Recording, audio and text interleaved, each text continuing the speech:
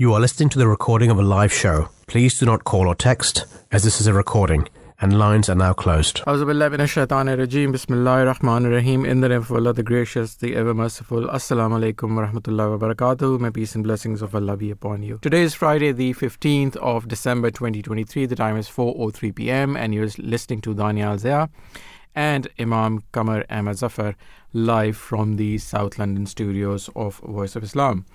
As is the norm, we've brought two topics for you today. And the first topic, which we shall discuss between now and 5 p.m., is about ICC, the war crimes, and especially around the current situation in the Middle East, the war between Israel and the Palestinian people, I should say. Is there, what are the prospects of an investigation? Can an investigation be actually conducted, and whether an investigation will actually matter? So those are the questions that we shall discuss in the first hour, and in the second hour we shall talk about a very different topic actually. So we will talk about call to Islam, and we will talk to a few people who have. Who've shown interest in Islam and who've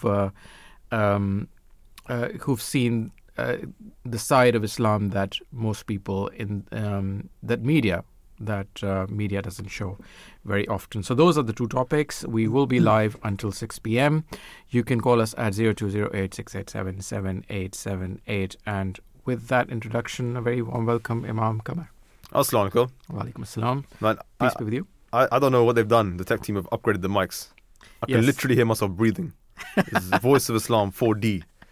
Yeah, I mean, I wouldn't be surprised. Anyway, let's carry on to the point. The point is you kind of highlighted kind of what we're going to be talking about today. And I would say actually they are somewhat related topics, the first two. We've got the ICC investigating war crimes, and we're going to be talking about that. And then we are going to be talking about Muslims who have been inspired by not only what they've read and what they've observed, but also by the faith-inspiring accounts of the civilians in Palestine, Gaza, and those who are really, through adversity, showing what their faith is really made of. And I think that's inspired a lot of people around the world. But that's going to obviously come for the next hour, so you're going to have to wait for that. But yeah, Daniel, we are talking right now about the ICC, the International Criminal Court. And we're going to obviously have some guests on, the experts, we're not the experts, to find out exactly what their jurisdiction is. Can they, first of all, actually investigate? And even if they potentially, theoretically can they actually do something? Because we've already seen that, okay, ICC, big name, sounds pretty cool. But you also have the UN, also sounds pretty powerful, pretty mighty. They've had a few, Daniel told us about the General Assembly. They've had one of those. They've had a few other voting sessions where they've supposedly at some points called for a ceasefire. A lot of countries have done it, only then to be vetoed by none else than the US and to be abstained by the UK. And there you go, nothing actually happened. So what does any of this actually mean, really? That's what I want to really try and figure out at the end of the day of this show, that even if the UN is doing what they supposedly say they're doing and the ICC will continue their investigations, what actual change will it bring to the lives of the people on the ground? And I think, Daniel, to get a better understanding of this, we first have to figure out what is the ICC. Because even me, I've heard that name a lot. Like ICC, criminal court, sounds cool, sounds powerful. What on earth are they? And what I've learned over a brief, short time, is that they are completely independent to the UN. And they were actually formed out of a treaty of multiple different countries. I think now there's maybe 60, 70 countries in there. And in around 1998. And that kept on growing. And the ICC, which I didn't know, actually does not investigate countries. It does not investigate organizations. It investigates individuals alone. So it will investigate a person for a war crime or a genocidal act. And that's quite unique, where I thought, okay, we have a lot of countries that are saying, well, should they have the right to investigate us, or should they have not the right to investigate us? It's not really about an organization or a country, to be honest. It's actually about a particular individual. But we all know where these interests and talks are coming from. So this is who they are. They are the body that is an independent body, which has been around for 20 plus years now, and is responsible for investigating humanitarian crimes, whether it's genocide, whether it's apartheid, you name it. And we know that in the past, and this is actually a criticism actually on the ICC, that in the past, they have been fairly quick to issue, for example, arrest warrants against the likes of Putin. And in Africa, they've been very quick to issue statements and investigations. And it seemingly has been very swift and very easy. And the criticism and the question that's coming up upon now is that, of course, it was founded in around 1998, and their legislation doesn't allow them to investigate anything before that. Fair enough. But from 1998 to 2001 to 2015, 2021, 2023 now, what exactly have they been doing when it comes to Israel? And that is a big question that hopefully we're also going to be taking a look at today. Daniel, what do you think? Yes, before I come to that, I think you asked a very valid question. So what is the ICC? So ICC on its website gives out that information. So according to that website, International Criminal Court investigates and, where warranted, tries individuals charged with the gravest crimes of concern to the international community: genocide, war crimes, crimes against humanity, and the crimes of aggression. As a court of last resort, it seeks to complement, not replace, national courts, governed by an international treaty called the Rome Statute. Correct. And the Rome Statute is really the body which, or the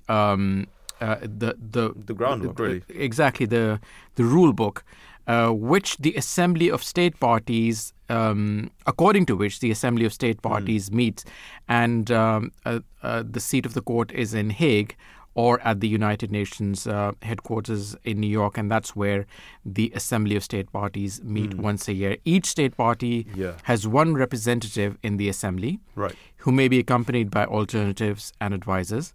The Rome Statute further provides that each state party has one vote, although every effort should be made to reach decisions by consensus. States that are not party to the Rome Statute may take part in the work of the Assembly as observers without the right to vote. And I think, coming back to your earlier question, Palestine is an observer. The president, the prosecutor, and the registrar or the representatives may also participate as appropriate in the meetings of the Assembly. In accordance with Article 112 of the Rome Statute, the Assembly is tasked with providing management oversight to the presidency, the prosecutor, and registrar regarding administration of the court. In addition, the Assembly adopts the rules of procedures and evidence and the elements of crime. That's a lot. But it does make a lot of sense. And I think this is relevant because, like I said, a lot of people right now in the public eye have lost hope in the UN. I've seen articles last week saying the UN is dead. And I wondered what's going on. And really what it's saying is that people have lost faith, trust, and integrity in the UN after, one veto cancels everybody else's opinion. What's that all about? Okay. So perhaps people are now looking elsewhere. We need another superhero. We need someone else to save the day. Who's going to do it?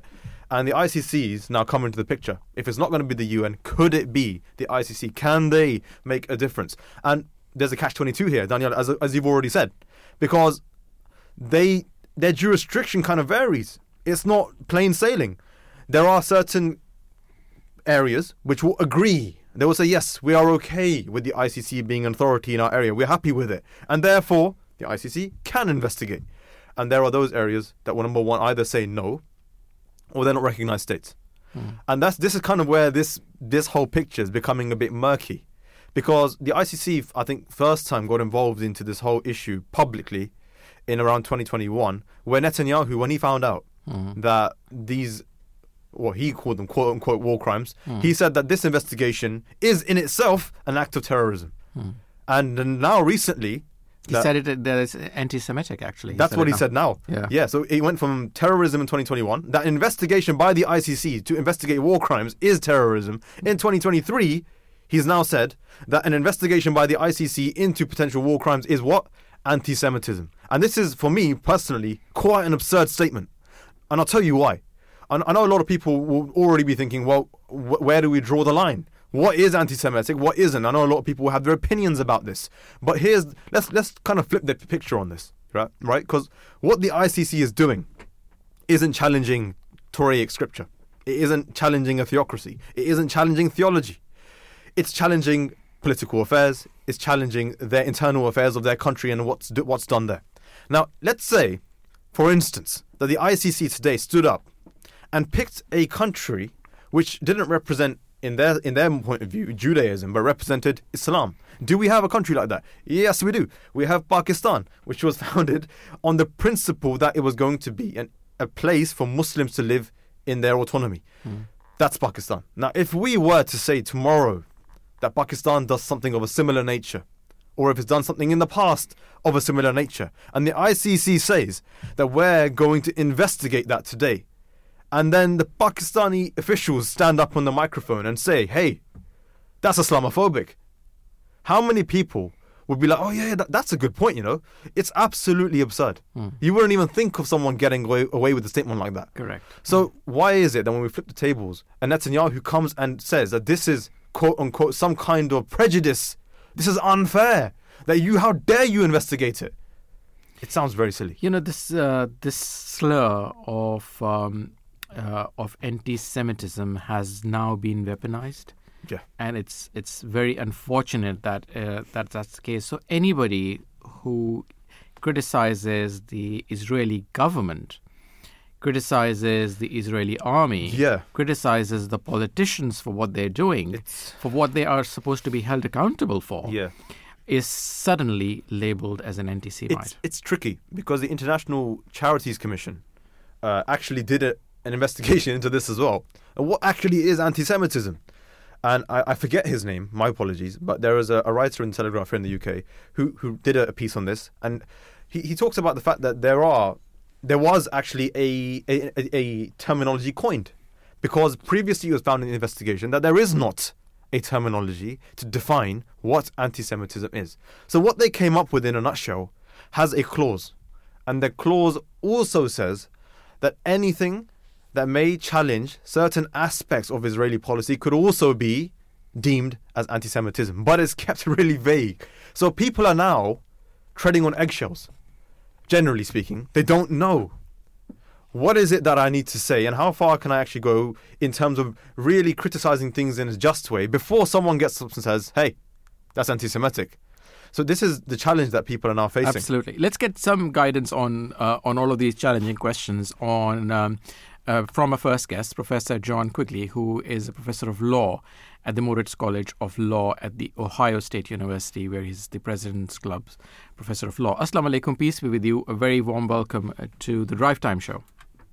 Thank you very much. Thank you, Professor, for joining us.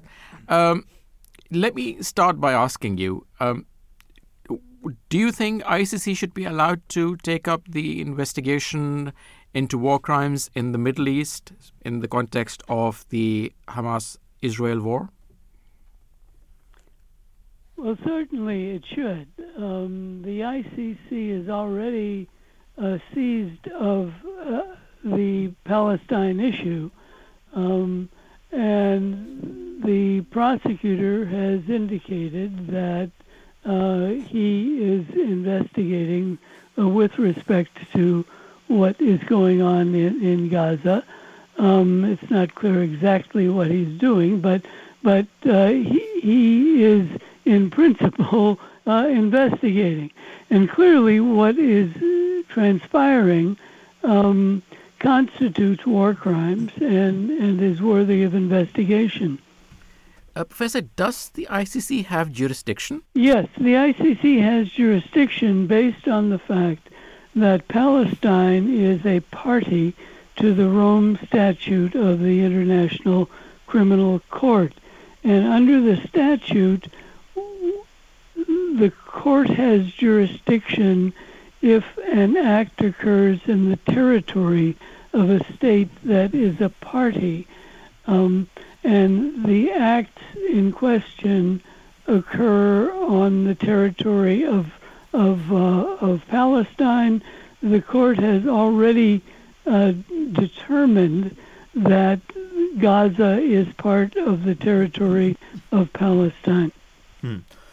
Okay, that's kind of what I think is what's understood. And Professor, I have a question. I don't, correct me if I'm wrong, but I may have read somewhere that although the ICC is independent to the UN, however, the UN may have a certain article or legislation that they can invoke to give backing to the ICC to investigate almost practically wherever they deem fit, regardless of the fact if they are an attending party of the ICC. Is that something that exists? Yes, this is provided by Articles 12 and 13 of the Rome Statute, under which the Security Council can refer a matter to the International Criminal Court, even if the acts in question occur in a state that is not a party to the Rome Statute. Wow. So my next, I think, natural question would be, has that happened yet? And if not, would it happen? It has not happened yet. At present, it would appear that it's not likely to happen. There has been no effort to take that matter into the Security Council. Okay. At present, it seems. Who would be responsible to take that initiative? Well, any member of the Security Council. Okay. So I guess the next logical question, Professor, would be that Palestine, we've established, is a member as per the Rome Statute, but Israel is not. So what does that actually mean in practical terms for the investigation? Well, it doesn't affect the investigation. The investigation can continue given the fact that the State of Palestine is a party. It might affect the gaining of custody over anyone who is indicted by the International Criminal Court. Under the Rome Statute, states that are party have an obligation to surrender a person who is sought by the International Criminal Court. So Israel would not have that obligation, and that would complicate the gaining of custody. Under international law, are the rulings of ICC mandatory? Well, they are mandatory on states that are party, right? And the ICC, has the right to engage in whatever is called for by the treaty. So then, if I can ask this question in rather plain language, what's the fun in all this? I mean, what is the point of doing this investigation, spending millions maybe on it, when Israel is out of ICC jurisdiction and ICC clearly will not be able to implement anything with Israel in terms of actual custody of individuals? That's a fair question. But there are several answers to that. One is that it would put the imprimatur of illegality on what is occurring. And as we've seen, there has been pressure on Israel from a number of directions. This would be an addition to that. Secondly, for anyone who is under indictment, it would mean that they could not travel to any state that is a party to the Rome Statute without fear of being arrested. Oh, okay. That changes things a little bit, potentially. Okay. And so there's that, what you just mentioned, and what we did discuss previously in Article 12. Theoretically speaking, if the UN was to engage with that, and there was an investigation done, and someone was found guilty of a crime, through Article 12, would the custody or the whatever they come up with, would that still not be binding, or would that change things?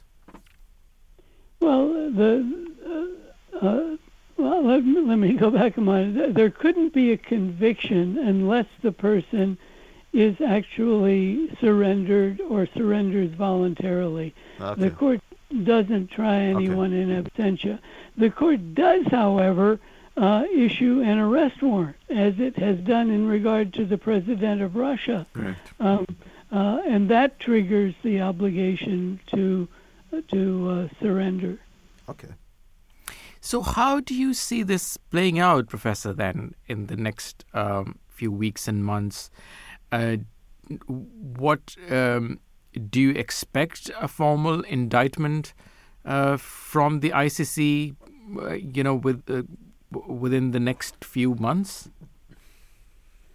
That remains to be seen. The prosecutor has been a bit unclear on his intentions, but the evidence would seem clearly to point in the direction of some indictments. He has indicated that he is investigating Hamas. There are reasons to believe that there would be an indictment of certain leaders of Hamas for hostage taking, which is prohibited under the Rome Statute. The other possibility outside the ICC is that a state could sue Israel in the International Court of Justice. Mm-hmm. That would be quite a different proceeding, but that is something that is being explored by a number of states, including the Organization of the Islamic Cooperation. Okay, I mean, that's something that I wanted to ask anyway. I mean, generally speaking, people are a bit anxious, thinking, okay, the UN isn't really doing much. If the ICC is doing much, are they actually going to be able to do it?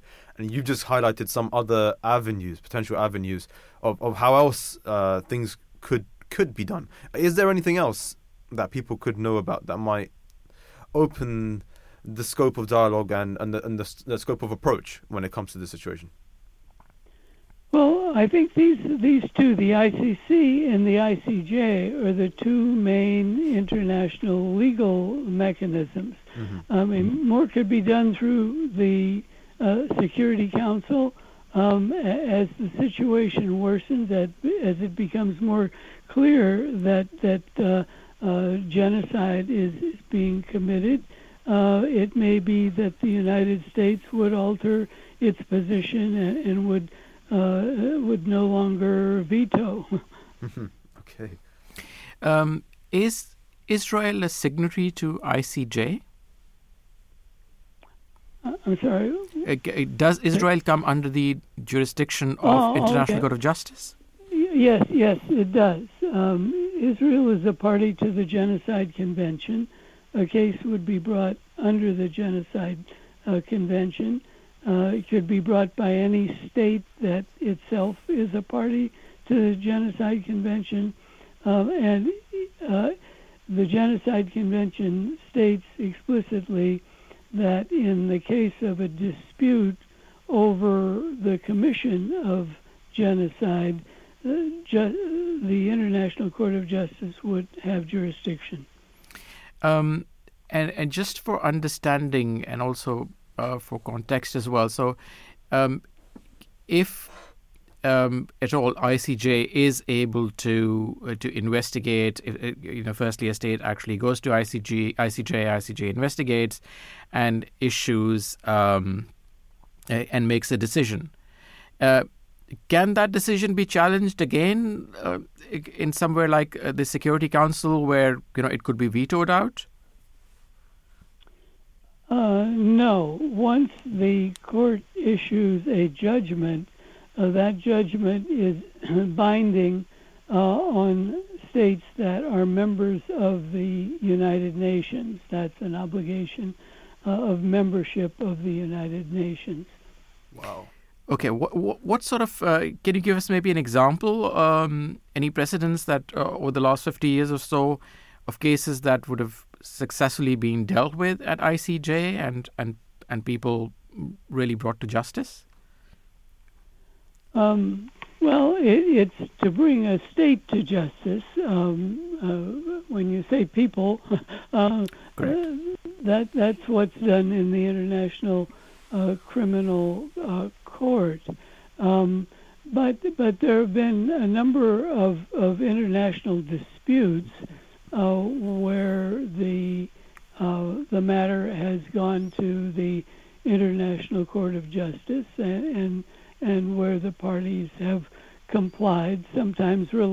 recently, but have complied with the outcome. Please remind me the issue of the concrete wall that was built by Israel to divide the West Bank with its own territory. That was challenged in ICJ, and ICJ did did make a decision on it. Am I correct to say that? Yes, you have that quite correctly.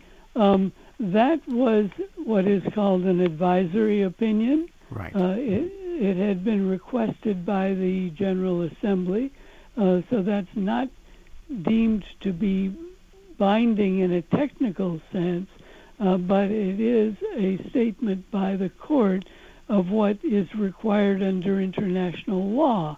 And to that extent, it reflects an opinion of what is legally required by Israel, namely, in that case, the destruction of the wall. Right. So, to fully sort of understand the situation, then, so you said that a state could be held to account. What does that practically mean? So, if let's say the Palestinian state, for argument's sake, is then held to be guilty of, or Hamas is held to be guilty of the kidnappings, what happens next? What's the repercussion of that? Well, that's something that would be done by the ICC, and there would be an obligation on the part of Palestine as a state party to surrender those persons.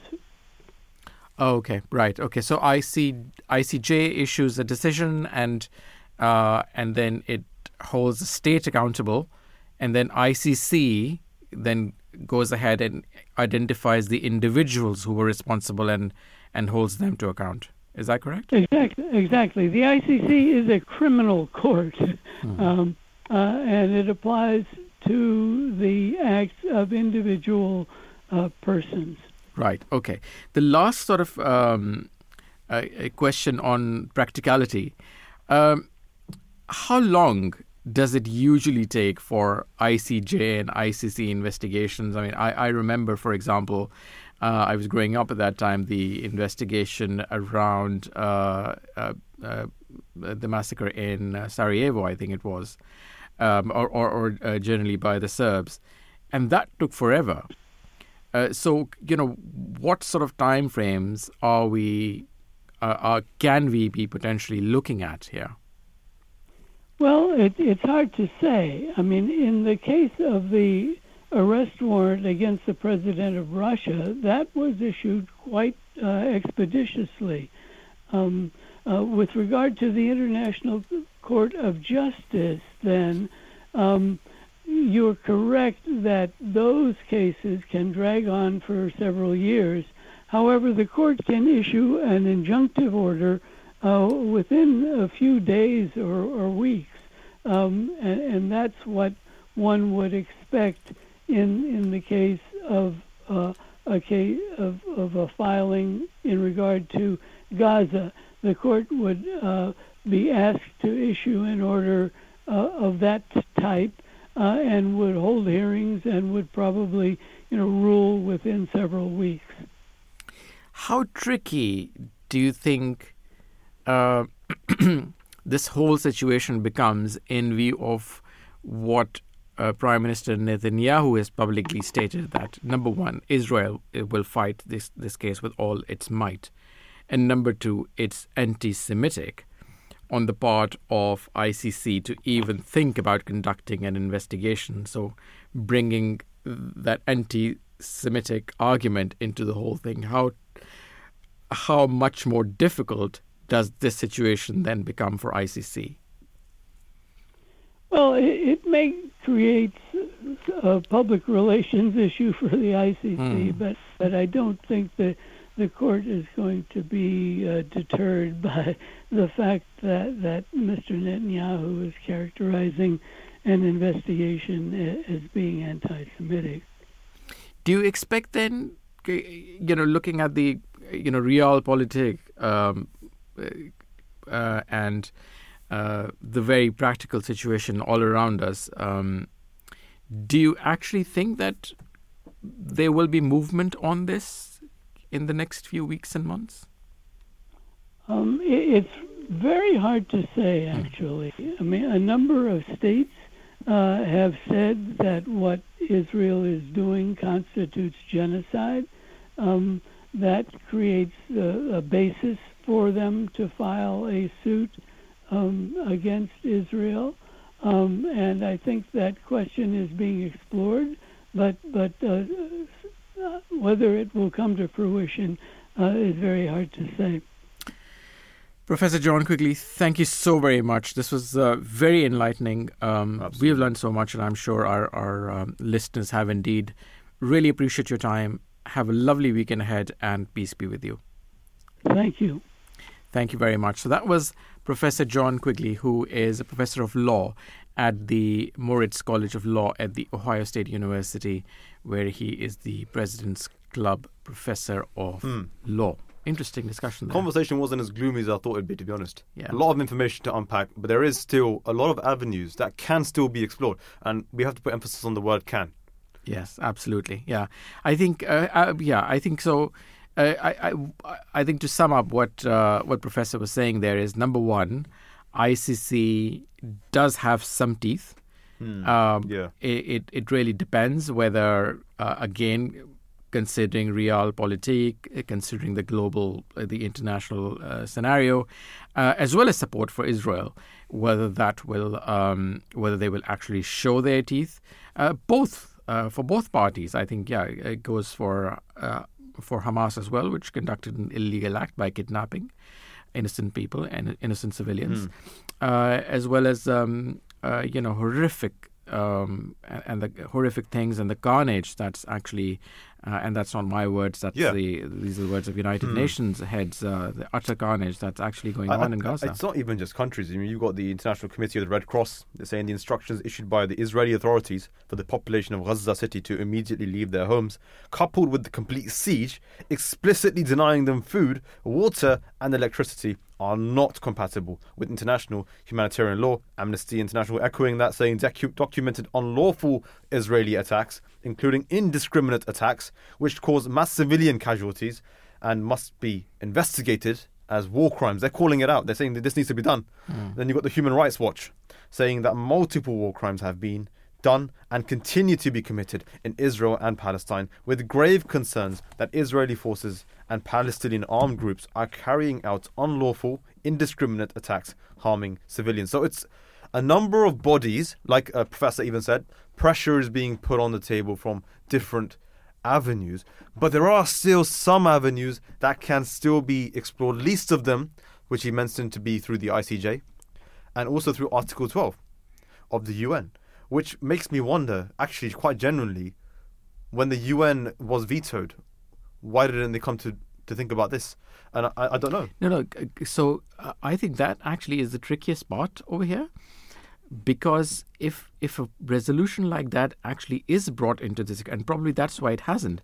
Because you think it will get vetoed? It'll immediately get vetoed. It'll be shot down. It'll be shot down by both the US and probably Britain as well. Yeah. Because again, if UK and the US are not even fully backing a ceasefire, will they back a formal investigation, which Israeli Prime Minister has on record been saying is they will fight with their might? The thing is that you mentioned that, and it's interesting because in 2021, it wasn't just Netanyahu who spoke out against the investigation. The UK also issued a statement, not to the same strength, but they felt that this was an attack on one of their allies. I mean, that's a pretty strong statement to be made about an investigation being done by the ICC. So yeah, you are right in part that, wow, it's a bit deflating to kind of be aware of this situation. So the real question, Daniel, again is, after what we've just learned, what is the most viable way forward? I think the most viable way forward, as Professor Quigley was saying, is for ICC, number one, to continue its investigation. Whether or not Israel is part of within the jurisdiction doesn't matter, doesn't apply. It can still investigate. And it can also indict individuals, and that also creates some pressure. It does, yeah. I think from a very practical point of view, and I was having this discussion with another friend the other day as well, I think from a very practical point of view, the other thing that an active investigation by a very de jure international organization like this does is that if not future convictions, it informs current behavior. So it might actually help with, although I think very little evidence to support that. Yeah. But in terms of the actual bombings of Gaza at the moment, which seems continue to be indiscriminate, they just might, something like this may have pressure tactics. Correct. Yeah. Yeah, and I think that's that's why I'm a full supporter of the fact that regardless of whether it will achieve 100, I think it was actually, if I'm not mistaken, His Holiness Hazrat Mirza Masroor Ahmad, yes, it was him, who recently informed some youth actually about this. When it was asked about certain efforts towards making a change in this issue. And his response was, we try what we try. We won't always achieve 100%. But that doesn't mean you don't try. Correct. You might achieve 50%, you might achieve 20%, but that's still a step forward. And that's why I think that regardless of everything that we've learned, the ICC must and will go forward. At the very least, if it's 10%, then that's pressure tactics, and that's what it is. And that's also a step forward. And as Professor was saying, there are many different organizations that are now beginning to stand up and make a voice against it. There's also the humanitarian side of it, which gives people hope as well. Okay, there's legislation, but there are also charities on the ground as well that are making sure that they can do whatever it takes and whatever they can. And I think that it's not just on the West Bank and Gazan side that there are charities. There are even charities on the Israeli side. Yes. I think there was one called, I forget its name now, but they are also facilitating Gazans with medical aid and humanitarian aid as the best they can. So this also gives us a bit of hope into the situation. Absolutely, it does. And I think you're as a believer also, I think we are taught to always keep trying. I think this is exactly what His Holiness has been asking us to do as well. Continue to pray, continue to write to our MPs, continue to write to anybody we know has any influence, to actually at least demand a ceasefire. I think that is at the very. I think that probably is, to my mind, the least humane thing to do at the moment. Yeah, I mean, to ask for a ceasefire, and to my mind, it is such a no-brainer. I don't know why it has become such a big issue and why it's always become a controversial issue. You will get people who argue that, hey, and I'm talking from a very kind of pro-Israeli kind of almost Zionist side, let's put it that way. You have people who argue that allowing a ceasefire will allow people and organizations like Hamas to recuperate, to regenerate, etc., etc. And then you have people like Donald Trump, whose videos are resurfacing now from a couple of years back, saying that, oh, I met with Abbas, I met with Netanyahu, and here's what I came to my conclusion: that Abbas was like a father, and he seemed like he really, really wanted a deal. He really wanted a solution. He really wanted to come to some kind of agreement. And this is something that I sat with him for a very long time, and this is what I felt like. And then Trump carried on to say that I then sat with Netanyahu for 3 minutes, and he calls him Bibi. He said, after sitting with Bibi for 3 minutes, I turned around and asked him, Bibi, you don't want to do it, do you? And he responded by saying, and Trump says, I was of the impression that it's the Palestinians that are impossible to deal with, and that they will do anything it takes to stop any kind of agreement being formed. I was completely misinformed on that. This is Trump back then. And yet he and yet we know what he did. We know what people do. And I think politicians are politicians, but they will also speak the truth when they need it too. And this is one thing which is there. It's absolutely there. And further to the point, he actually even said that he thinks a deal can be made. It can be made provided there's the right people in place to do it. But he emphasized it will ultimately fall on Israel to make the decision if they want to make the deal. Let me ask you this. When was the last time that there was actually a military solution to anything of the sort? Did we succeed in Afghanistan? Did we succeed in Northern Ireland? Did we not eventually have to sit down, all the parties sit down and dialogue anyway, and exactly find a political solution to this? And my last point would be, you can try and eliminate Hamas all you want, How do you kill an idea? I think this is on Piers Morgan's show. We've had a couple of Muslim representatives on that show now. Right. One of them, Hijab, spoke about this. Right. You can get rid of Hamas tomorrow. You'll have 10 more. Yeah. So yeah, and I don't think this just talks about the current war on ideology. It's there are many on Twitter that I see as well, where you see videos of children, obviously innocent, and there are those who would argue that the anger and the feeling of retribution that will be inspired within the hearts of those innocent civilians could quite possibly translate when they grow up into an act of revenge. And this is how they would put it. So what are you creating? Are you killing the people who are a quote-unquote threat to you, or are you creating a threat to you? So this is an argument which kind of echoes what I think you're trying to say. War ultimately isn't going to solve anything. As you said it in the beginning, dialogue is the preferred mechanism, as Professor's always been talking about it. He said there's many mechanisms. This is the best mechanism. The ICC, the ICJ are the best mechanism because they fall within the law, they fall within dialogue.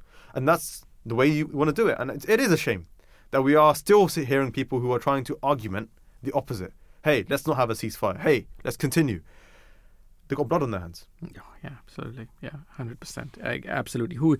I cannot agree more. Absolutely. If you're not supporting a ceasefire at this point, I mean, you've really got to think and you've got to reflect as what is it that it is like that. Because your actions are leading to the killing of babies, children, innocent women.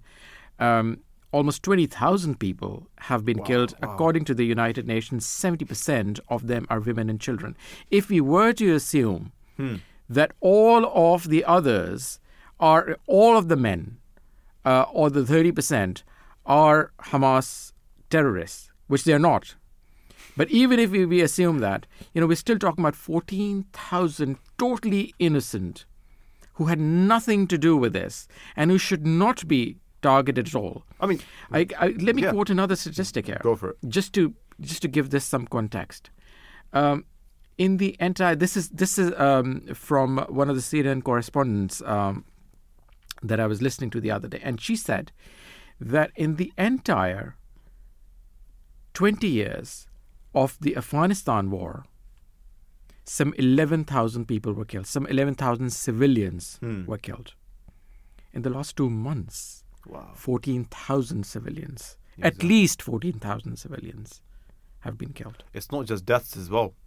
And we know. Absolutely. It's life-changing injuries as well. I mean, there have been so many amputations. I mean, there's injuries. Not to mention the fact that they've run out of most of the painkillers. They've run out of most of the anesthetics. But we also have things like cholera. We have things like diseases which are, going to be destructive, not just now, but to continue. This is things that we perhaps don't talk about that much, but the people that are on the ground are realizing it, obviously day to day. This is quite catastrophic. And I think with the ICC and the ICJ, we've spoken about obviously them getting to a potential point of convicting and, trying to find out who's responsible. And I think that's probably a further step. At the very least, if the ICC can investigate and go through the information and the misinformation and the propaganda and discern what is truth, what is a fact, that would be a huge achievement. Because then you stand on the premise of facts. And what we have right now, every single debate that you listen to online, anywhere you go, people are talking about things for which we are not even sure of right now. Because only really time will tell what the facts are. You mentioned the Iraq war, the Afghanistan war. We're really only finding out now what happened. So ICC and the ICJ can accelerate that. Well, that's what they can do. They can accelerate the fact-finding mission. Because the quicker we can do that, okay, criminal court, they can send an arrest warrant around. But the first thing we can do is we can change the narrative. We can change the perspective of people on the ground. In reality, this is what happened. Now let's talk. Now let's hold your debates. Because now we're holding it on fact. We're holding it on a solid premise. So when you have people like, again, Piers Morgan, and I won't say it either way to him, you have facts that are presented in their shows. Against Hamas, against the IDF, And some of them are unverified. What do you do with that? There's nothing you can really do. We had initially the 7th of October attack. People taking hostages, people being killed. 40 beheaded babies. Yeah. Only then for then to news then be released that an IDF Apache helicopter was also involved in that attack, killing so many people in a car park. What else do we still need to discover? And the ICC can really, really do that. Absolutely. We're coming towards the end of this hour. Let's just maybe spend a few minutes and use your expertise, Imam Qamar, on talking about what are the responsibilities of the different parties in a war within an Islamic concept. So if we have to talk about this, yeah. If a war does happen, what responsibilities does Islam fairly put on the shoulders of the warring parties? I would say, you mentioned if a war does happen. There's already a party that claims to be Muslim in this. Call it, you want to call it a conflict, call it a conflict, call it a war, call it a battle. Yeah. And some call it a genocide. Some call it freedom fighting. Whatever I don't care. The point is this. Like I said, we at the moment, as it stands, and we have to be brutally honest about this, we don't have the facts. Who has done what? Like I said, even on the 7th of October, where a lot of people argue it started, it did not start, but where a lot of people woke up, let's put it that way, we don't even know what happened on that day yet. But we have to assume some things. We have to assume that either party, it could be Hamas, it could be the IDF, hostages could have been taken. Women could have been killed. Children could have been killed. They could have been mutilated. They could have been disrespected. Is any of this permissible, theoretically, in an Islamically fronted warfare? No. Quite simply, no. And the reason why I have to say theoretically is this, is because, like I said, we don't have the facts. So what that means is that if there is a group, whether they're Muslim, whether they're not Muslim, and they are doing this, even if they are Muslim, we must condemn that. Even if they are Muslim, we must condemn it. And that's why when you see on these shows and podcasts and things like that, you will have an array of presenters, a lot of Muslim presenters, who will be stuck between the lines. They're kind of emotionally attached to the topic, where we are very clear on this. And we are very clear on this, that if it even is a Muslim, they may be our brothers in faith, quote unquote, they are equally accountable for any of the aforementioned crimes if they do them. And of course, the opposite party is as well. We've spoken about these heinous crimes, like murder, rape, mutilation. Of course, I mean, you'd expect that to be wrong. I mean, quite frankly, you would. But Islam doesn't even start there. We're talking about plant life, animal life. The welfare or even these things Islam prohibits. In warfare, you must not damage this. You must not damage the crops. You must not damage their cultivation. And you know what's so ironic about this? The irony is that I saw a tweet a couple of weeks ago where a person had a picture of a dying dog in Israel, and it was being taken to the vet and they were taking care of it. In contrast, they'd posted a picture of a dying child in Gaza, and they didn't have anything for the child. And they said, wow, look at this. Here's the moral army taking care of it, and they respect a dog more than a human being.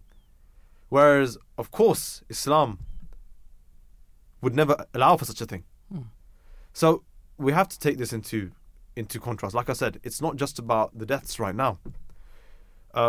The other things that are prohibited in Islamic warfare are obviously, besides attacking civilians, is civilian infrastructure. And I think there's already been a debate in the wider spectrum already. Not just Muslims.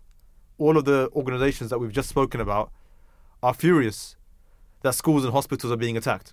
Yeah. All in the name of some tunnels, which whenever the picture is released, we always see the top of it. We never see the insides of it. And there's also speculation that Israel built those tunnels themselves. There's also images that I just saw. No, it's a fact. Under the hospital, especially. Yeah, the Al-Shifa hospital. That's right. Ehud Barak actually on television confirmed that. You have this. And what you have also is today images being released. I mean, the images have been around for a while, and you must have seen them as well. Where now that there is a surrender there in the area, there's a lot of, again, quote unquote, Hamas members who have surrendered. They've got their tops off. They've apparently surrendered their weapons, which we've never seen, and they're being hosted off to God knows where. Today, people have investigated independently those images to locate and identify who are these people. And they're finding that a majority of them are servicemen and doctors from the hospitals themselves. Yeah. What on earth are you doing? Some are even journalists. Absolutely absurd. And kudos, by the way, you mentioned journalists. Kudos to them. Yeah, absolutely. You know what I mean? Because they are the real heroes here. I mean, I shouldn't say real heroes here, but they're one of the heroes here. And especially if you think about the fact that 82 of them have been killed. That was my last count, and it changes every day. Wow. I mean, you have, and this is kind of what's changed this time for me personally. I'm still, maybe I was a bit too young growing up to see the entirety of this. But now I feel like, even though I am still young, comparatively to, let's say, 2021 at least, there's been a huge change in the way the narrative and propaganda is being tackled online. And we have the ICC, we have the UN, we have the ICJ, and they're doing a lot what they can do. I feel like, off the grid, unofficially, social media, these advocates, these journalists have done perhaps, this is my personal opinion, even more. Even more. An immeasurable amount. They are the eyes and ears of the world. They're not commissioned. They're not courts. They're nothing.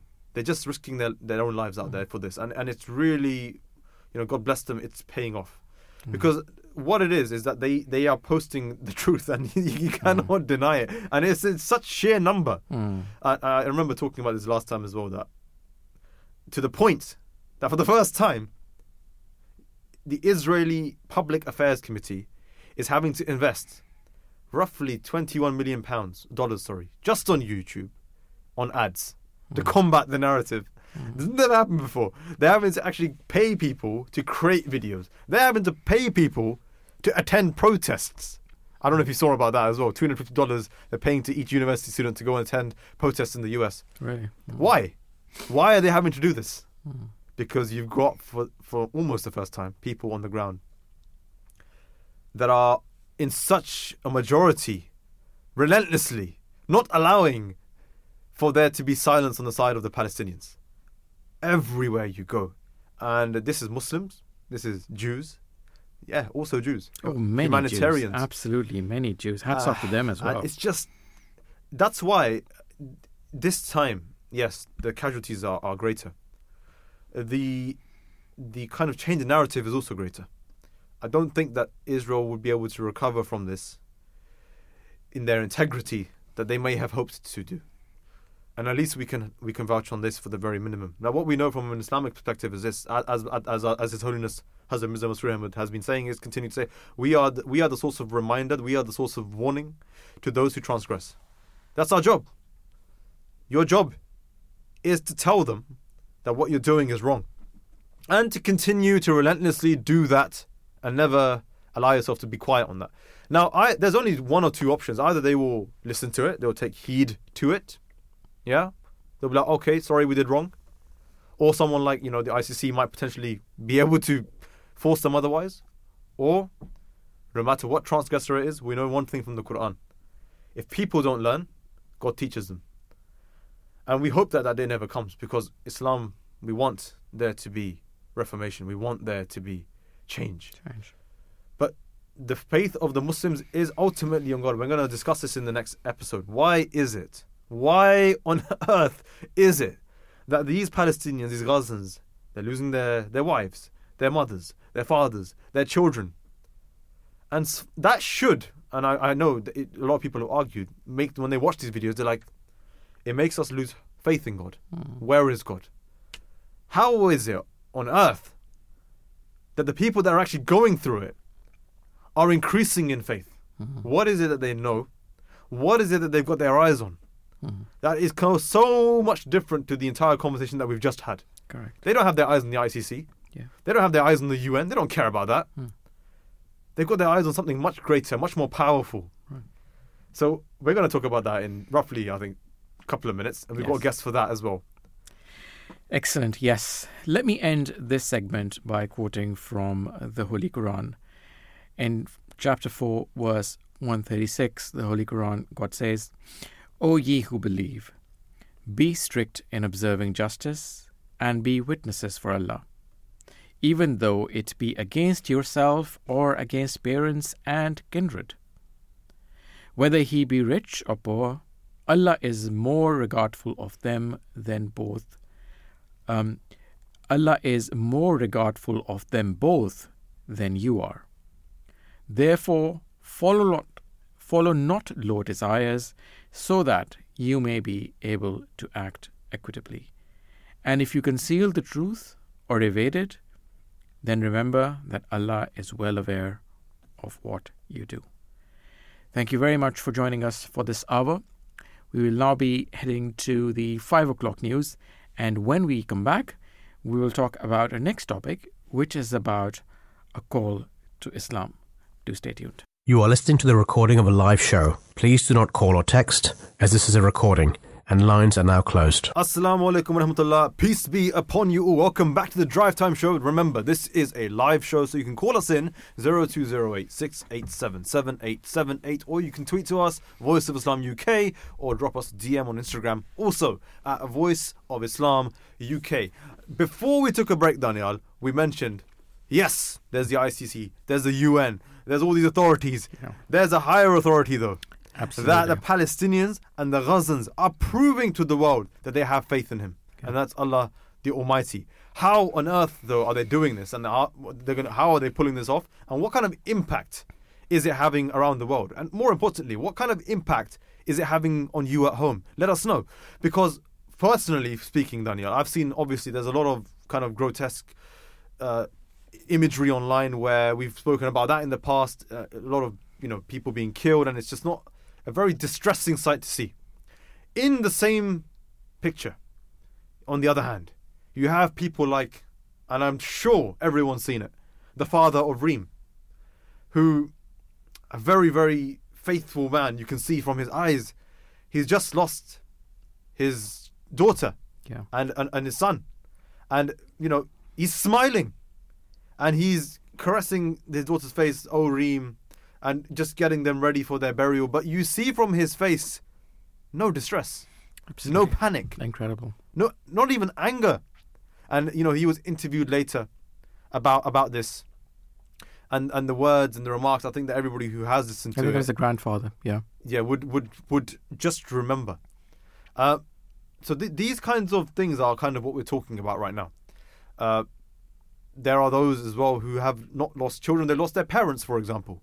There are those who lost their brothers. I've seen videos where a youngster loses his brother, and he's telling his other brother, "Stay firm.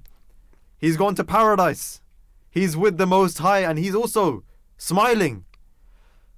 And I'm on social media a lot, and I'm beginning to see in the comments of these videos lots and lots of comments of people saying, I don't know much about the Israel-Palestine conflict. I don't know much about this politically, historically speaking.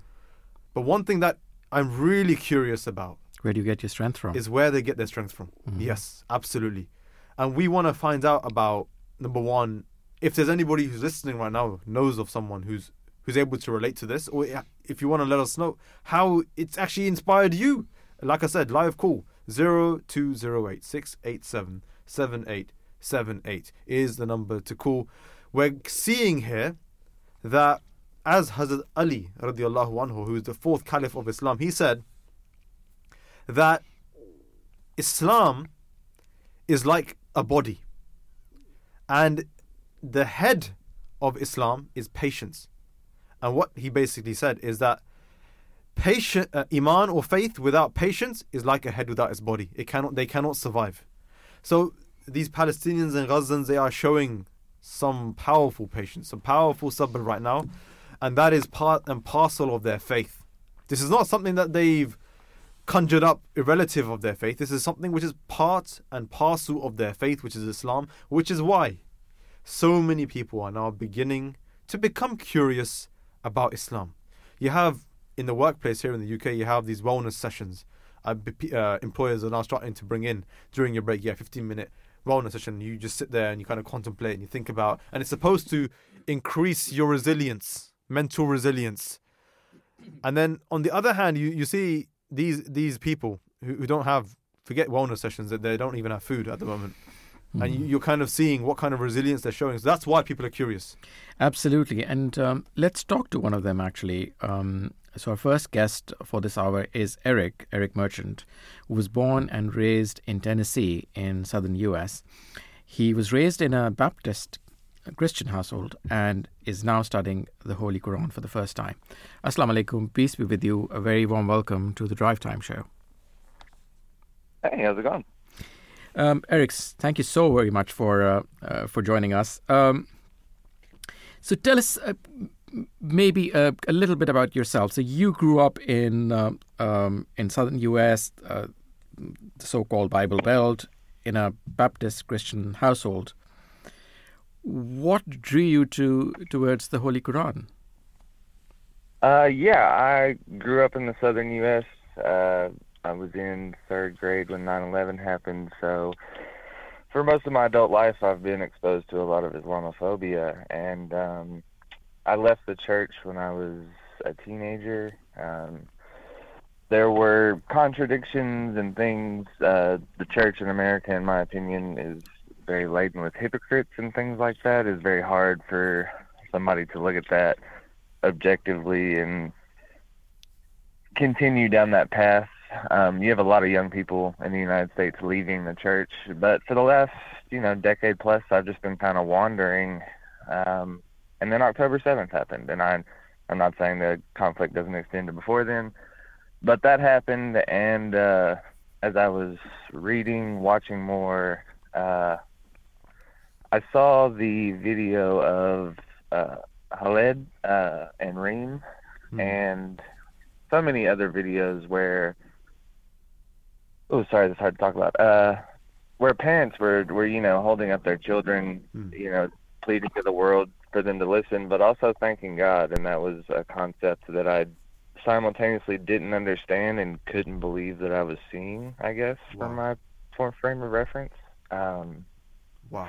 And so there was a call for a general strike about a month ago, and where I live is actually very full of Israel supporters and Zionist supporters.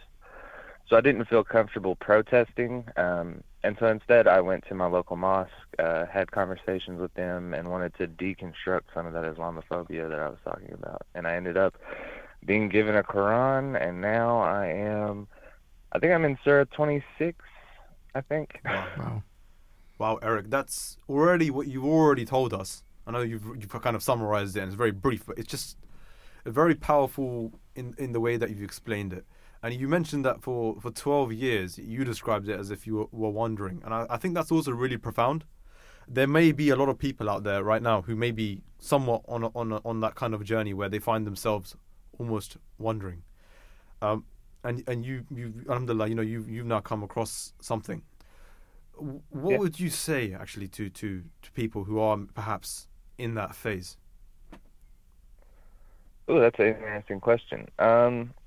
I think the best way that I can put it is after I started reading the Quran as a kind of a project for myself to, like I said, deconstruct a lot of Islamophobia that Americans are inundated with a lot throughout our lives, and a lot of times without even realizing it. And as I was reading, there's so many verses in the Quran that talk about the signs of God and the signs of Allah, and if you pay attention, you can see them. And over the last, like I said, for the last 10 years, I've been wandering, but over the last 3 to 5, I started trying to figure out who I was, figure out what my place in the world was. And as I've read the Quran and it's talked about the signs and all of that, I've started connecting dots to even to the point to where I was in a place where I could pick up the Quran. If you were to be talking to me 5-10 years ago, I wouldn't have even been in a place where I would pick up a holy text of anyone's and give it a chance. But seeing the Palestinians, seeing their level of faith, I had to know for myself what that was about. So Wow. for people that are out there wandering, I think if nothing else, the Quran, reading it, helps solidify parts of myself that I'd been working on for years now. You know, valuing patience, valuing compassion, valuing justice, all these different things the Quran teaches us are important for believers. I think that was even if at the end of this I don't take my shahada, which I probably will end up doing, but even if I don't do that, at the end of this, I've learned so much and solidified so much of the person I was trying to become just by reading the Quran and trying to learn from it. So. I really value your journey, and I think if, like you've said it, if nothing else, I think what the message your journey is sending to for me, so for someone like me, is that, you know what, it's not a terrible thing to wonder. It's okay to actually wonder and try and find who you are, and that takes a lot of courage, and courage is the first step, and that leads on to things. And I think that people can probably find hope in this. I think this is what I've personally learned from what you've just told me, and you've also mentioned that you've also learned from, and we all have, from the resilience of the Palestinian people. Of course, you mentioned how it kind of almost shock factors you that what on earth is it that they possess. So tell us a little bit about that as well. You obviously turned to the Quran, you reflected on that, and kind of saw how they live through that. How did that kind of inspire you and increase your understanding?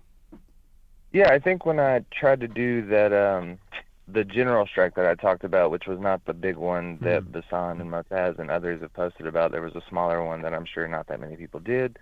But during that, I really wanted to find a way to impact something. And I think Mansour, I believe is his name, had been talking about, educate yourself on Islam.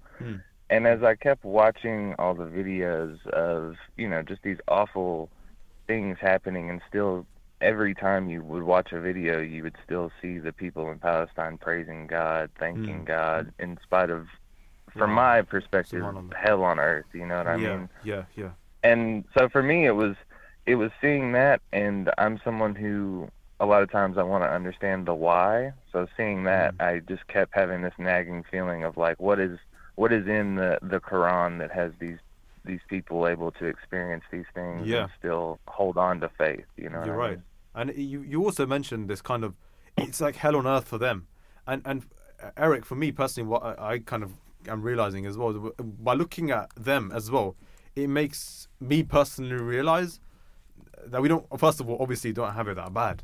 But it kind of gives you this essence that they were never in it for the material purpose in the first place. And, even though they don't have it, it's not really changed their contentment. And that also for me would be like, wow, like what? How? Because obviously we are a very materialistic world. So that's something that I feel like a lot of people perhaps also look towards. But with regards to your journey, looking into the Quran, and I feel like that's something that's really driven your journey. Are there any particular passages or teachings that have resonated with you, whether it's the Palestinian resilience, or if it's something else that generally that struck you on your journey so far? Yeah, there's a couple of things. Just notes about the Quran that people who haven't read it probably don't know. Something that surprised me, and like I said, I'm only through Surah 25. I've seen the name Moses and Jesus more than I have the Prophet Muhammad, you know what I mean? Like exponentially more. So there's a lot of things when you read it, you're like, okay, this is not what I thought it was going to be. Okay.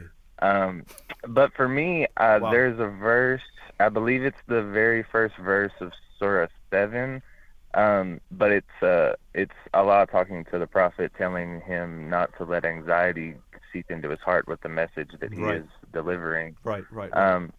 I think for me that resonated because I've spent over a decade, convinced that A, God isn't real, or B, he doesn't care what happens here. And so for me, as I've been going through that journey, I keep going back to that verse where it's like, don't let the anxiety of, the disbelievers or the doubt seep into your heart, because the things you read and I talked to a man at my local mosque who was at one time the imam, and I tried to explain to him that, while reading this book, I'm someone who struggles with anxiety. I'm someone who in the past has struggled with intense depression. And yet when I read the Quran, there's a sense of tranquility and a sense of peacefulness that kind of comes over me when I'm reading it. And so for me, it's been a battle of, for 10 plus years, you've swore at God, you've cursed at God, swore that God wasn't there, wasn't listening. And yet here I am reading the Quran and feeling drawn to it and feeling, like I need to thank God all the time for the blessings that I have. And I feel like I need to take my Shahada. And so it's been a very intense flip of a frame of mind for me. So that verse in particular kind of settles my heart whenever I'm feeling that anxiety. Eric, kind of slightly off topic, but not too much off topic question. I'm not sure if this is the right way to put it, but you obviously brought up in the church, perhaps you felt you mentioned hypocrisy, and I think it's not just you. A lot of people might feel like growing up, and I don't know if this does apply to you, so do correct me. They are, faith and belief is almost manufactured into them from a young age through their parents or the society around them, and then perhaps people get to a point where they see the manufacture and they don't feel like perhaps it fits with them. And then like you, they take the courageous step of stepping out, not really knowing where it's going to take them, taking that, let's call it a break or a debrief, and then just trying to find who they are. And that's kind of what I feel like what you're doing. Would you recommend that to people? I would. I think that, especially I can't speak for what it's like in the UK, right? But in the United States, I live in the Bible Belt, so basically means there's a church on every corner where I live. Essentially, that's basically what that refers to. Most public policy is framed from a Christian point of view, but the young people in these churches quite often leave because in America, we have, I live very close to what I would consider a mega church. We have all these churches that are getting bigger and bigger and bigger, and we have, there's a tent city in my city. So you have a lot of young people in America growing up a little bit more socially conscious, and they see churches spending millions of dollars to make themselves bigger while not really doing any sort of effort to help our situation here at home. And I think that, and that combined with, if you pay attention to the things a lot of pastors and things say in America, it's hatefulness. And a lot of us who grew up in the church, they taught us to, what would Jesus do? Treat others as you want to be treated. Show forgiveness instead of responding with anger. All of these things, and yet we, in the Christian church, again, from my experience, the people who were teaching me this weren't even remotely close to living it. And then you have 9/11, the war in Iraq, and all of these things. And it's like, you taught me a peaceful message in the church when I grew up, and yet every person in here has supported things that I can't, you know what I mean? And so I think that was part of why I left. And I think that reading the Quran and going on that journey was important. It is important and is an important step for me, but I think taking a step away from the Christian church in America is just a healthy thing to do at this point. Eric, growing up in the Bible Belt, you would obviously been exposed to the Bible as well, and you're now reading the Quran. What would you say was the most striking thing about the Quran that attracted you towards it? What would you say is really stands out for you? Well, obviously, growing up reading the Old and New Testament as a young kid, getting to read the Quran and seeing the stories that I saw as a child told from oftentimes very, very similar stories, maybe slight variations or different perspectives, has been important. Obviously, I'm referring to what the Quran says about Jesus and Mary and all of these things.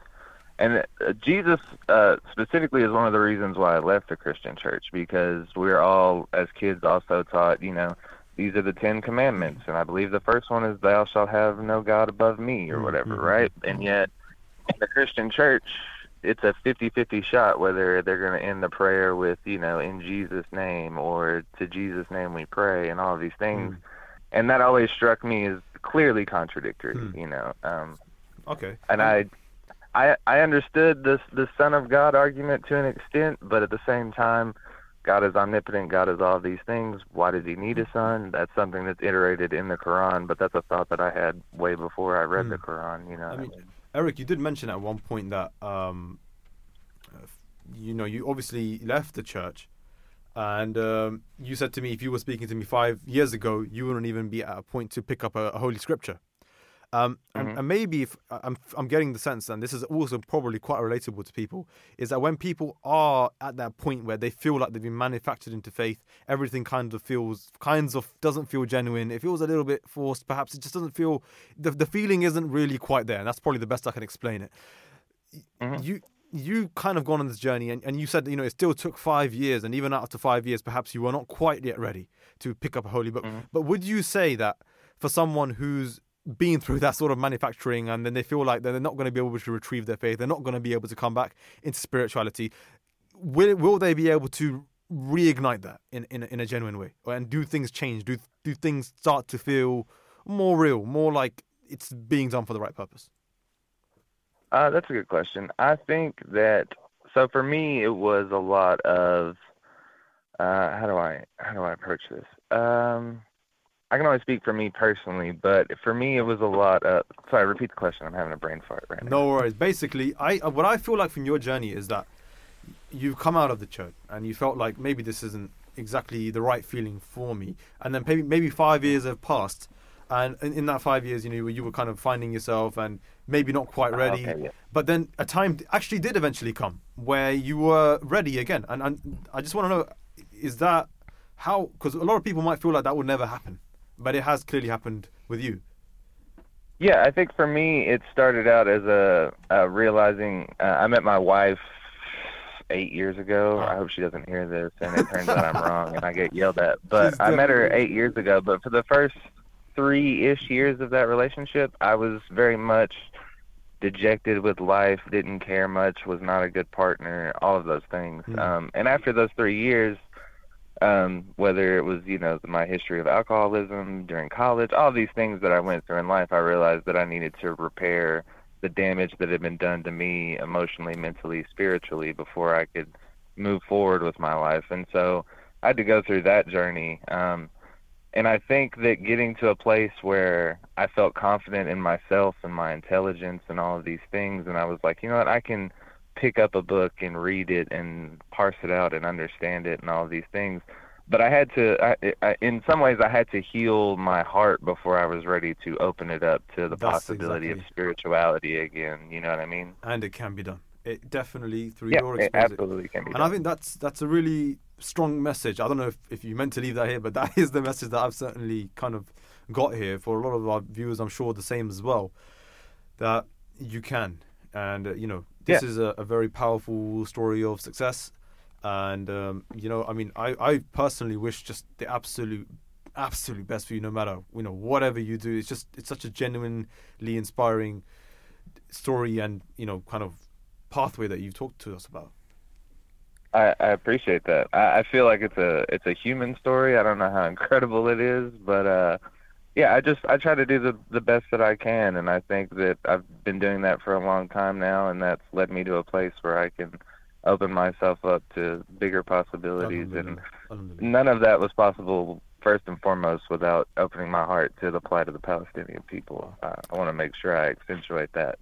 Eric, do you think you are an exception, or do you see a sort of almost, I wouldn't say a movement, probably would be too strong a word, but do you see something, this gaining pace, especially in the Bible Belt, and more people are finding out about Islam, or do you find that more and more people are at least curious about Islam now? I definitely think those people who have been able to see what's been going on in Palestine and Israel since the escalation a couple months ago, those people who have seen the videos that we've all seen and seen these people praising God, those people are much more open to it. Generally in America, my opinion of Americans, this is going to sound rude, is by and large they can't see 15 feet in front of them. So the concept of, zooming out and analyzing things in the way that you have to analyze them to open yourselves up to those, I think that's a longer term project. Here in America, very hyper individualistic society, even amongst our families. We only see each other on holidays for the most part. Yeah, it's a very isolated worldview over here.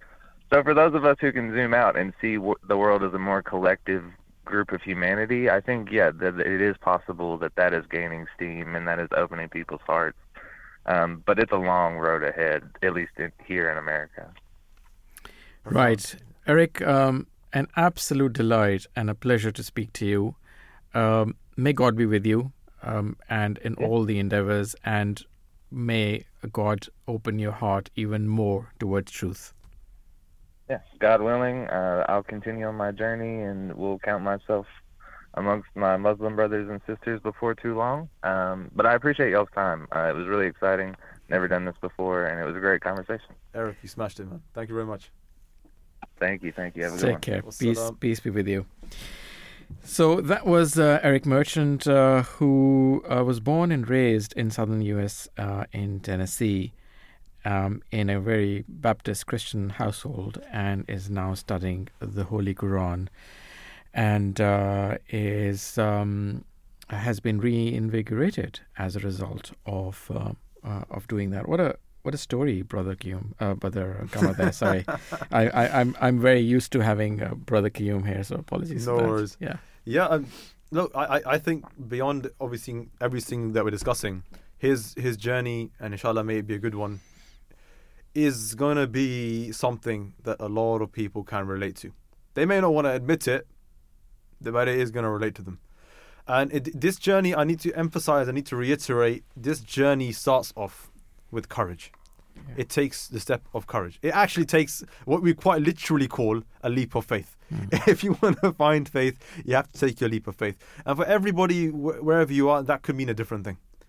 But to become uncomfortable, to wonder a little bit, isn't something that's, bad. Let's put it that way.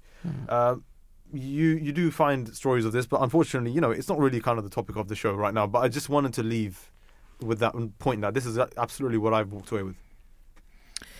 Yes, thank you. Thank you very, very much for that. And on that note, let's now go to our next guest, who is Nikki Lund. And Nikki is a disabled U.S. veteran who recently converted to Islam.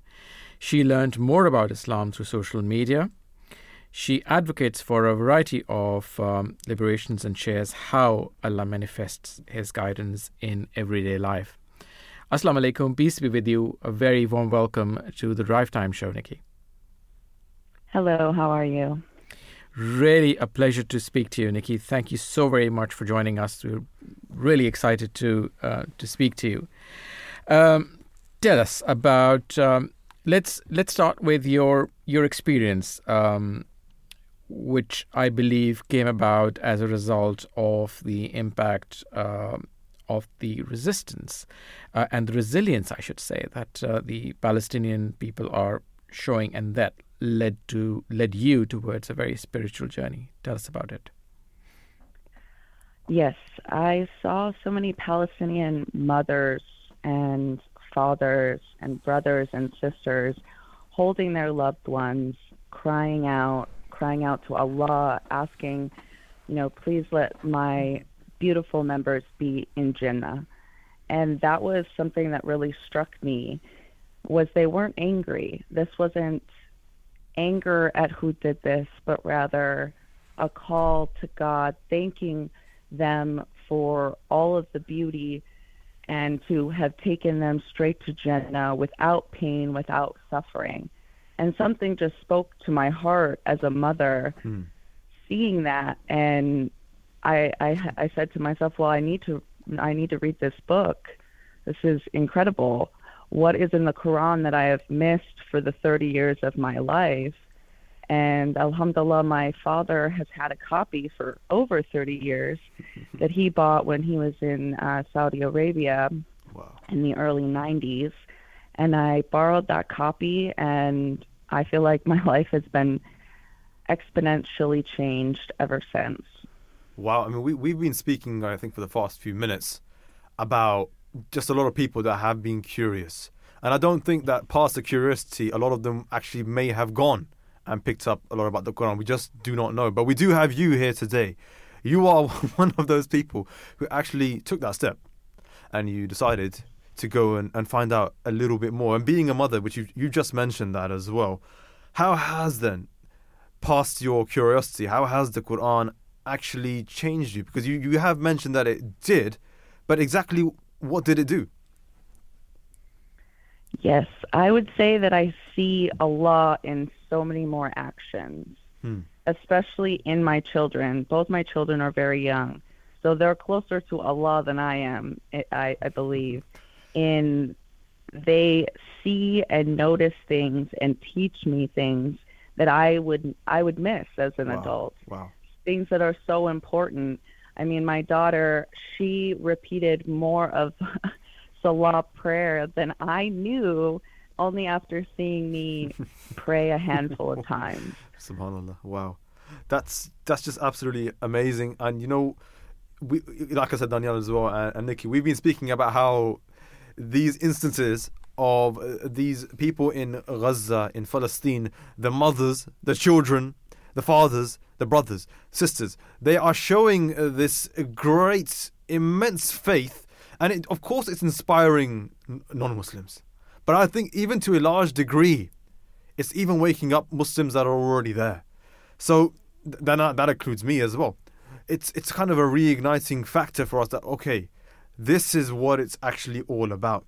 So having said that, Nikki, this is all about personal kind of experience. So can you kind of elaborate on specific instances where you've seen Allah's guidance manifest in your own life, and where it's provided you strength and resilience to you as well? Because that's obviously what got us curious in the first place. How can we be that kind of resilient?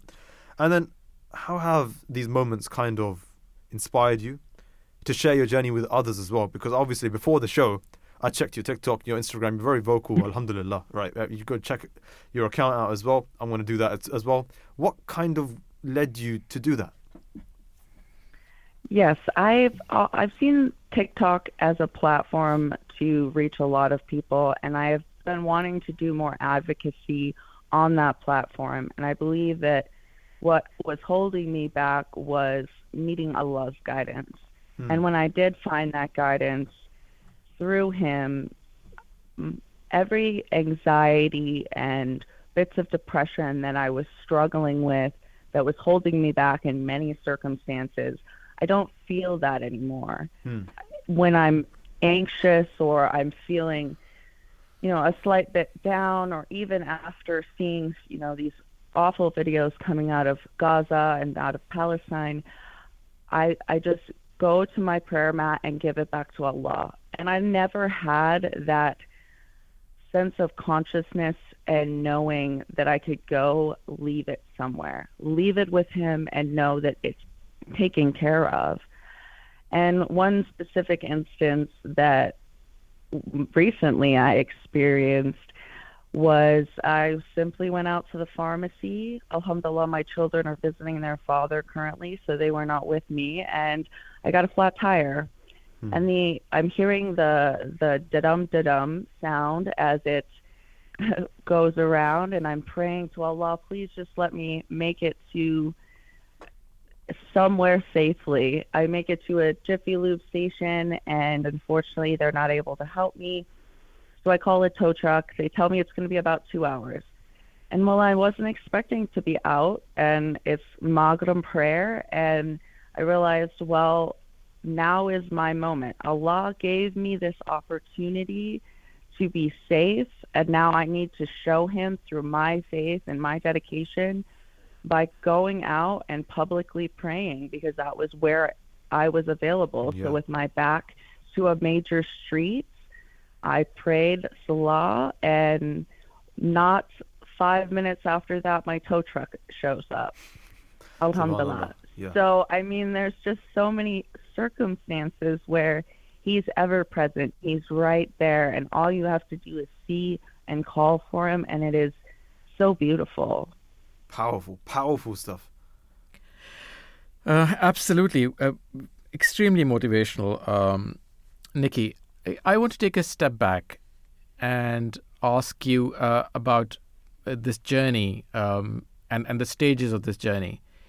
So when you mentioned that your father had bought a Quran from his time in Saudi Arabia, so how long did you actually take to study the Holy Quran? I would say it didn't take me that long to realize so many things in the Quran were answers to questions that were already present. When I first got married about 10 years ago, my ex-husband was a member of the church, and we became very embedded in the church. But I struggled with so many parts of their Holy Trinity, of praying to Jesus, and there was so much in that capacity that just never made sense. And when I asked questions, there were never answers to those questions. And very quickly, as I'm going through the Quran, as I'm listening to speakers talk about Islam, I'm realizing all of those questions are answered in the Quran, in Islam. And alhamdulillah, I just needed to look there and realize that I've been a Muslim my whole life, and I just had to come home. Wow. Okay. So let me ask you now a question that I asked, that we asked our previous guest as well. Any favorite verses from the Quran? That's a tough question. I would say it is a tough question. Yeah. Oh my gosh. I think if you asked me that question, you would have thrown me off the spot as well, Daniel. Throw me for a loop on that one. I feel like Surah Al-Baqarah is honestly got so many great, incredible passages that are so important to the basis of our humanity. And I, particularly when I'm stressed, I will put on a recitation of that Baqarah, of Surah Al-Baqarah, and just listen, and I feel like it just calms me down. Nikki, if I can challenge you a little bit on that.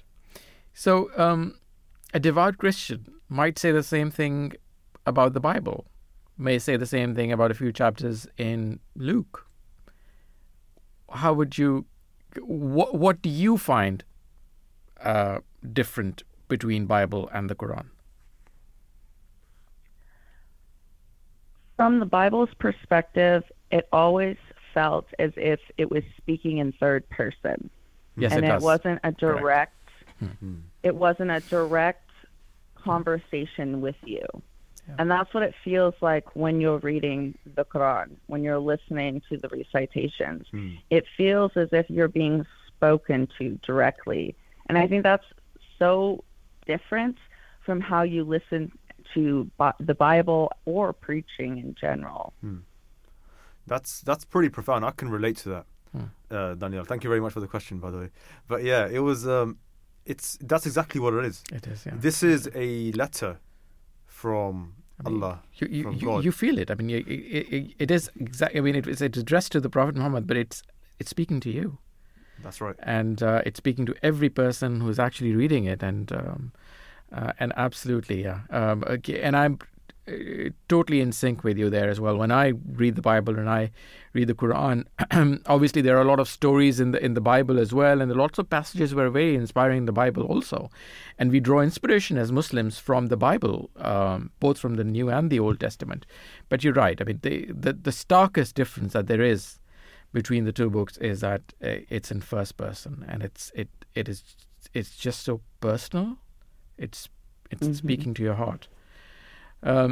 Right. So you've said that you're now, alhamdulillah, Muslim, and your children are growing up as Muslims as well. How old are they? I have a 4-year-old daughter and a 2-year-old little boy. Oh, wow, that's the cutest age in the world. So great. Right, but equally probably hands full as well, 4 and 2. So yeah, I detected that because I've got the same. It's a good handful. It's so much fun. Productive handful, yeah. Right. Okay. And do you? I think it's probably too early for them to find it, because I guess you discover the challenges only when you sort of begin to go to school and you discover other things, and there is opposition or there's different views.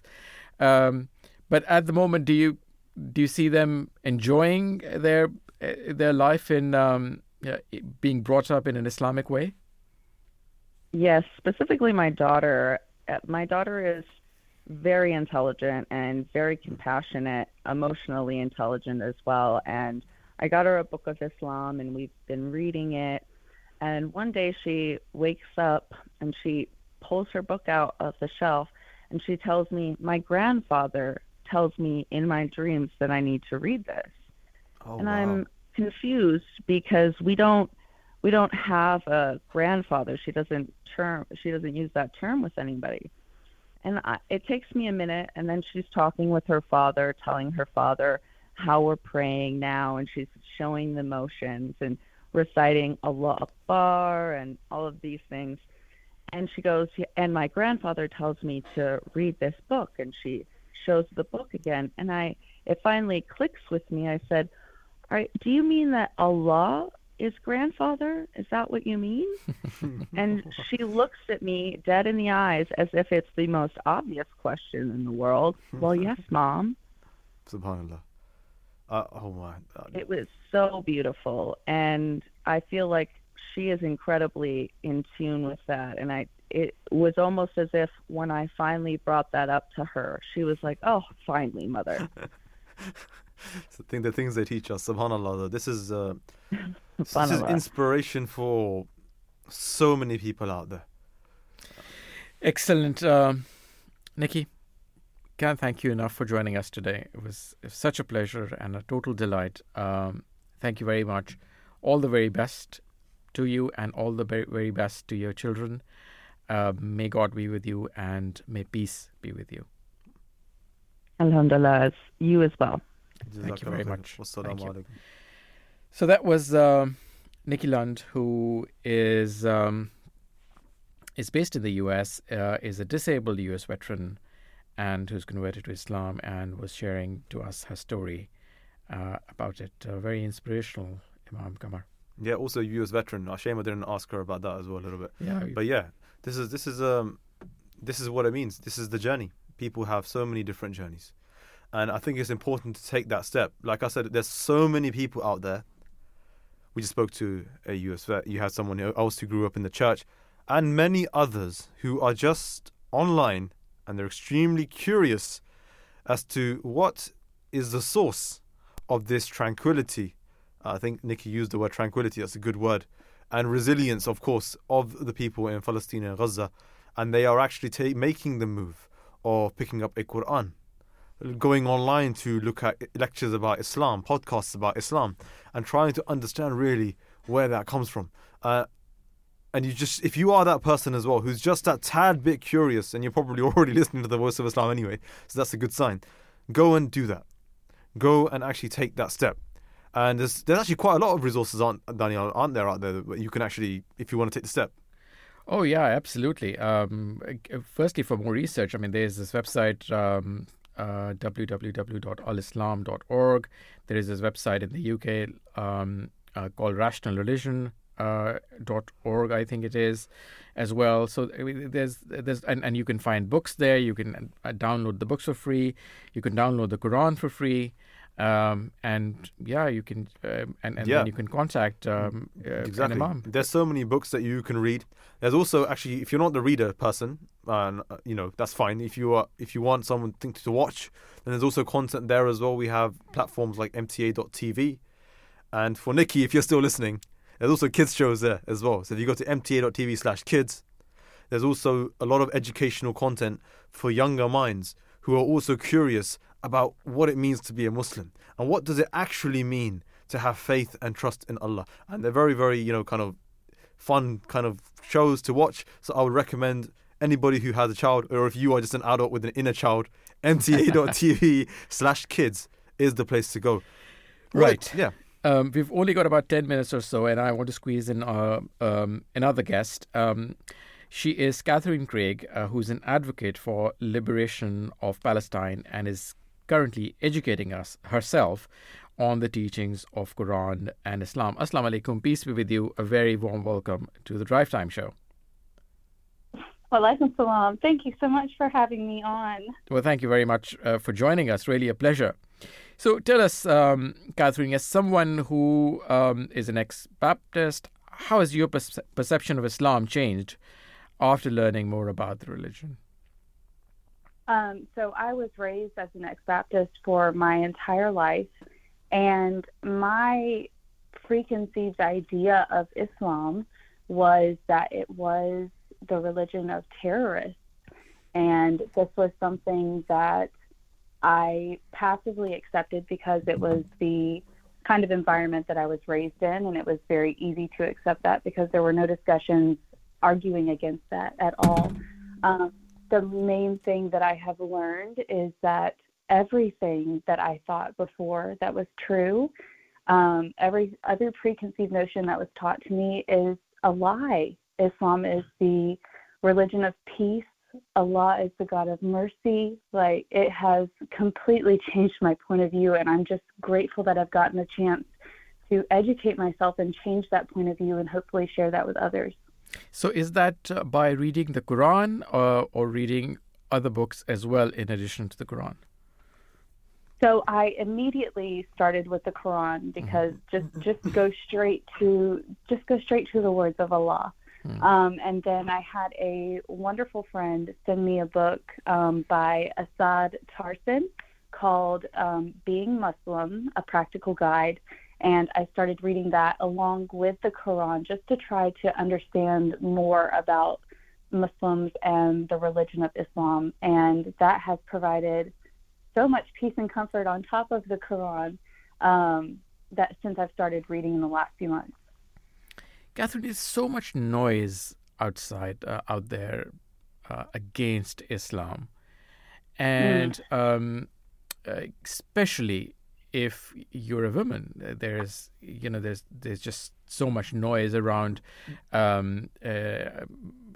Muslim women are oppressed, and so on and so forth. So how did you bring yourself about to even conduct that research, given all the brainwashing that you must have had? All the stereotypes, rather. 100%. 100%. You are so correct. That is the number one propaganda tool in the U.S., especially in Christian nationalist groups, is they use the argument that Muslim women are oppressed and that they need the United States to come in and save them, or they need other religions to free them from this oppression. When in reality, I began reading the Quran, and I believe it was in the second surah that discussed women's rights when it comes to divorce. And it was such a different point of view than what I had been taught that I actually had to sit there and reread it a couple times to make sure that I had read it correctly. And as soon as I saw that in the Quran, I started looking at other Muslim women and reading their stories and honestly trying to just educate myself on what the actual beliefs are. You have to get out there and dig for the knowledge. You can't just expect it to come along and change your mind. You do have to go out there and look for the truth. How has the resilience shown by the amazing resilience, I should say, shown by Palestinian men, women, and even children affected you? It was the main catapult for me looking into Islam and the Quran.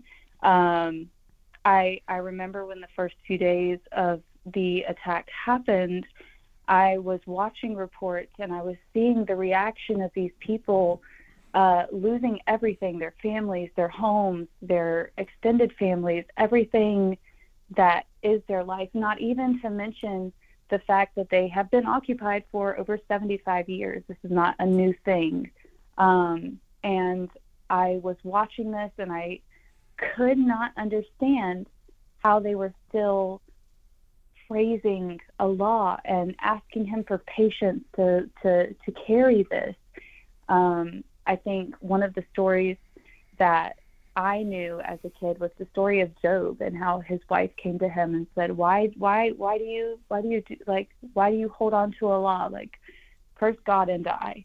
And I expected not to see any kind of trust or faith in Allah through their suffering. And they are so resilient in their faith, and they trust him so completely to know exactly what his will is for them. I needed to know what is this? What is this trust that you have, that you believe he can actually take care of you? Whereas in what I was raised there was no trust, there was no mercy, there was nothing. He was a very angry God from what I was trained. So to see them suffering through the most devastating moments that they could experience, and going to Allah and asking him for patience and praising him for keeping them safe, even if they've lost everything, was incredible to me. Catherine, what would be your message to those people, both in the United States and in Europe, who want to, who are running campaigns to burn the Quran? I think that your hate is misguided, and you should probably do some educating of yourself, because if you are passively accepting someone else's beliefs without taking the time to actually look it up for yourself, you are doing more harm to your own soul than anyone else's. And it does not matter how often they try to burn the Quran or any other books. The one thing that has shocked me about learning about the Muslim religion is how many Muslims memorize the Quran fully, because they understand that the other words of God have been changed for politics, for greed, for that kind of thing, but the Quran has not changed. And I would say to those people who want to burn it, if you want to make that choice for yourself, go right ahead. But I know that it will transcend your hate, and it will transcend time, because there are people devoted to this, and it is the truth, and they will carry it no matter what you do. Awesome. Catherine, thank you very much once again. I understand you agreed to come on despite your lunch break. Really appreciate your time, and I hope you can go back to it. Oh, yes, absolutely. And I just want to say one more thing. Sure. I am a white woman with an incredible amount of privilege. And the only thing that I would say to other white women and other white people in Europe and America and all over the world is, you have the privilege to be able to amplify voices of the oppressed. If you are not using your privilege to do that, I don't know what kind of a human being you can think that you are. It is our gift to be this privileged, and we should absolutely use it to bolster other people. Catherine, really, thank you from the bottom of my heart. Thank you very much for joining. Absolutely. All the best with your with your research. All the best again with your life. Have a lovely weekend ahead, and peace be with you. Thank you. Thank you, you as well. Salam, salam. Thank you so much. Wa alaikum assalam.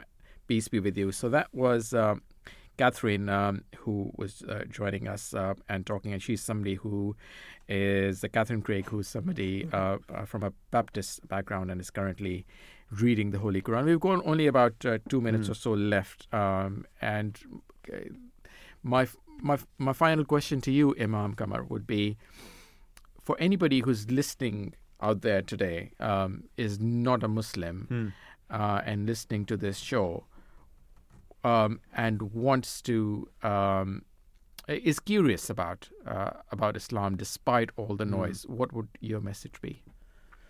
Let's start off with what's going on. You've got people who are curious because they're seeing their families being lost. Someone's lost their kid, someone's lost their father, and like we've heard a lot of times now, they're not angry, they're not anything, they're just happy. Those Muslims do that because they've been told in the Quran that anybody who's martyred in the way of God and is an innocent person in particular, then they're not dead, they're actually living. They're actually with God Almighty themselves. And this is what they believe. This is the faith that Muslims hold. So therefore, a life lost isn't a life lost to them. That person, for them, is in the greatest place that a person can be, and that's with God. This is their faith. Now, how do you learn about that? Exactly the same place where they learn about it from. That verse is in the Quran. And like you've said, that's alislam.org. But if not everybody can just pick up the Quran on day one, because of Arabic, because of they don't understand exactly what it's saying, so you might need some help with it.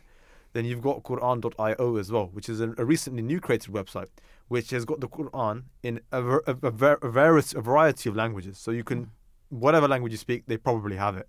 Right. Also, every single verse, you click it, you open it in the language that you want, it will have a further explanation of what that verse means, theologically and historically speaking.